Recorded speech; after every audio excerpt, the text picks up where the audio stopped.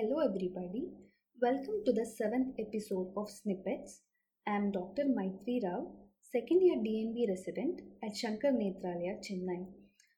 I thank Dr. Meenakshi Madam and Dr. Parthopratim Datta Majumdar sir for helping me in doing this. We have a small MCQ test. Please do take the test before and after listening to this podcast.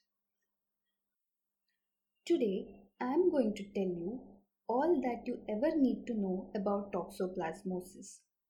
Toxoplasmosis is caused by an obligate intracellular protozoa, Toxoplasma gondii. It can cause asymptomatic infection in immunocompetent but can cause significant disease in congenitally infected infants and immunocompromised patients. The knowledge about the life cycle of the causative parasite helps understand the disease better. So, let me brief you the same in a simple way. Cats are known to be the definitive host from which infection spreads to the intermediate hosts that include humans, livestock, birds, and mice. There are three infectious forms of the parasite, namely the sporozoites contained within the oocyst, that is the parasite X, the bradyzoids, which are the tissue cysts, and the active proliferative form, the tachyzoids. The oocysts are excreted in cat feces, and upon ingestion of these, tachyzoids are released that multiply intracellularly, leading to tissue destruction and inflammation. If the host immunity is good, they get converted to bradyzoids. These have predilection for organs like heart, muscle, neural tissue, and retina. This understanding of life cycle makes my job easy in telling you the routes of transmission. Human beings can get infected ingesting soil, water, or plant material contaminated with oocysts and also by eating undercooked, contaminated meat. Water contamination plays an important role in the transmission of the disease in endemic areas. This apart, transplacental spread of the organism can lead to congenital toxoplasmosis, infection earlier in the pregnancy being more severe and fatal to the newborn. Let me tell you the features with which the patients affected by congenital toxoplasmosis present with. The infant so affected might present with fever, hepatosplenomegaly, epilepsy, etc. On ocular examination, asymptomatic punched out macular cicatricial lesion with a central necrotic zone involving retina, choroid, and vitreous, termed as Wagonville scar, may be evident.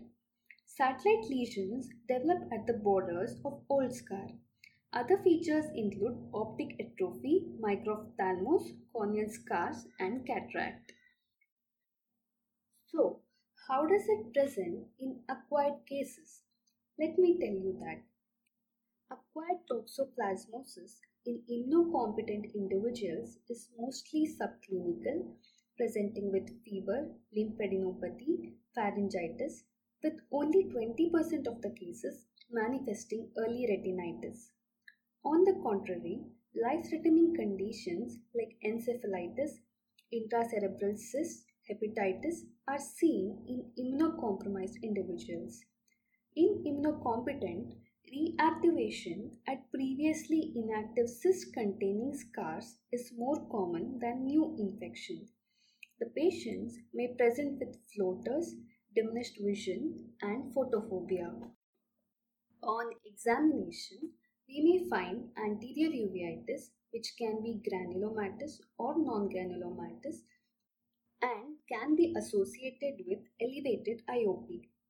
Toxoplasma retinochoroiditis is unilateral in 72 to 83% of the cases. It occurs from the activation of cysts deposited in or near the retina. Toxoplasma has a strong predilection for the posterior pole, particularly the macular region. Focal necrotizing retinitis is the characteristic lesion which is seen as a gray-white focus of retinal necrosis at the edge of a pre-existing pigmented chorioretinal scar associated with severe vitritis. This gives the headlight in the fog appearance. Vascular involvement may be noted close to the active lesion or in the distant retina, and it can present as segmental or diffuse vasculitis. Both phlebitis and arterial involvement are seen. Chiaralis arteriolitis is the term given to exudates or periarterial plaques. Healing in immunocompetent hosts usually occurs spontaneously within 6 to 8 weeks. The healed scar has well-defined pigmented borders around the chorioretinal atrophy, and peripheral retinochoroidal scars are the most common ocular finding. Uncommon presentations include serous retinal detachment, punctate outer retinitis, neuroretinitis with papillitis, disc hemorrhages with venous engorgement. I have already told you that toxoplasmosis in immunocompromised patients can be life-threatening. On the similar lines, ocular toxoplasmosis in AIDS is more severe too and can be bilateral, multifocal, and not necessarily confined to the posterior pole or adjacent to scars. It usually presents as fulminant punctate outer retinal toxoplasmosis or necrotizing retinitis mimicking viral retinitis with CNS involvement. Unfortunately, these patients need treatment for life. This condition does lead to several complications.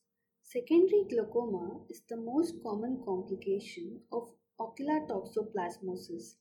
Others include cataract, vitreous hemorrhage, retinal detachment, cystoid macular edema, vascular occlusions, and optic atrophy.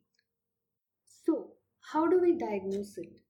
Diagnosis is clinical, and the ancillary investigations include optical coherence tomography, B-scan, fundus fluorescein angiography, and fundus autofluorescence.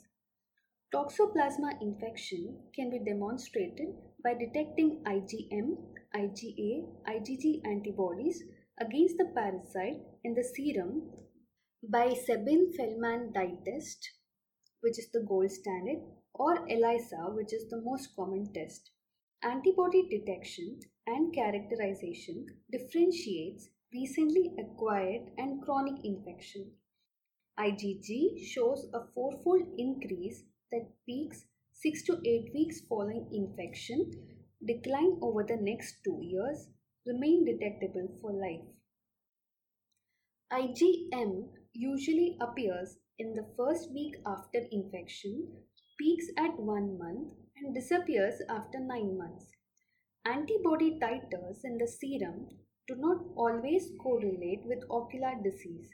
Hence, management should be based on clinical diagnosis. Polymerase chain reaction is a rapid and sensitive technique of detecting toxoplasma DNA sequence in aqueous or vitreous samples. Antibody titers are measured in aqueous humor and serum to calculate the Goldman-Whitmer coefficient. It helps compare the level of intraocular antibody production to that of serum.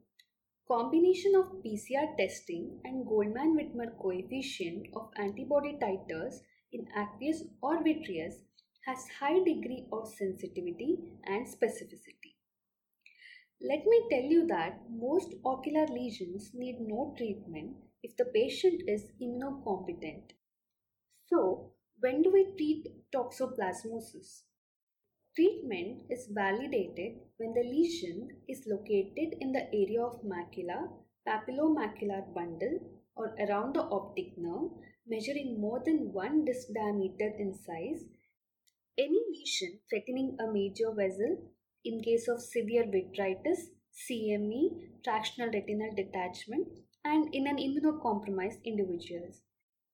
Current therapies are targeted against trophozoites.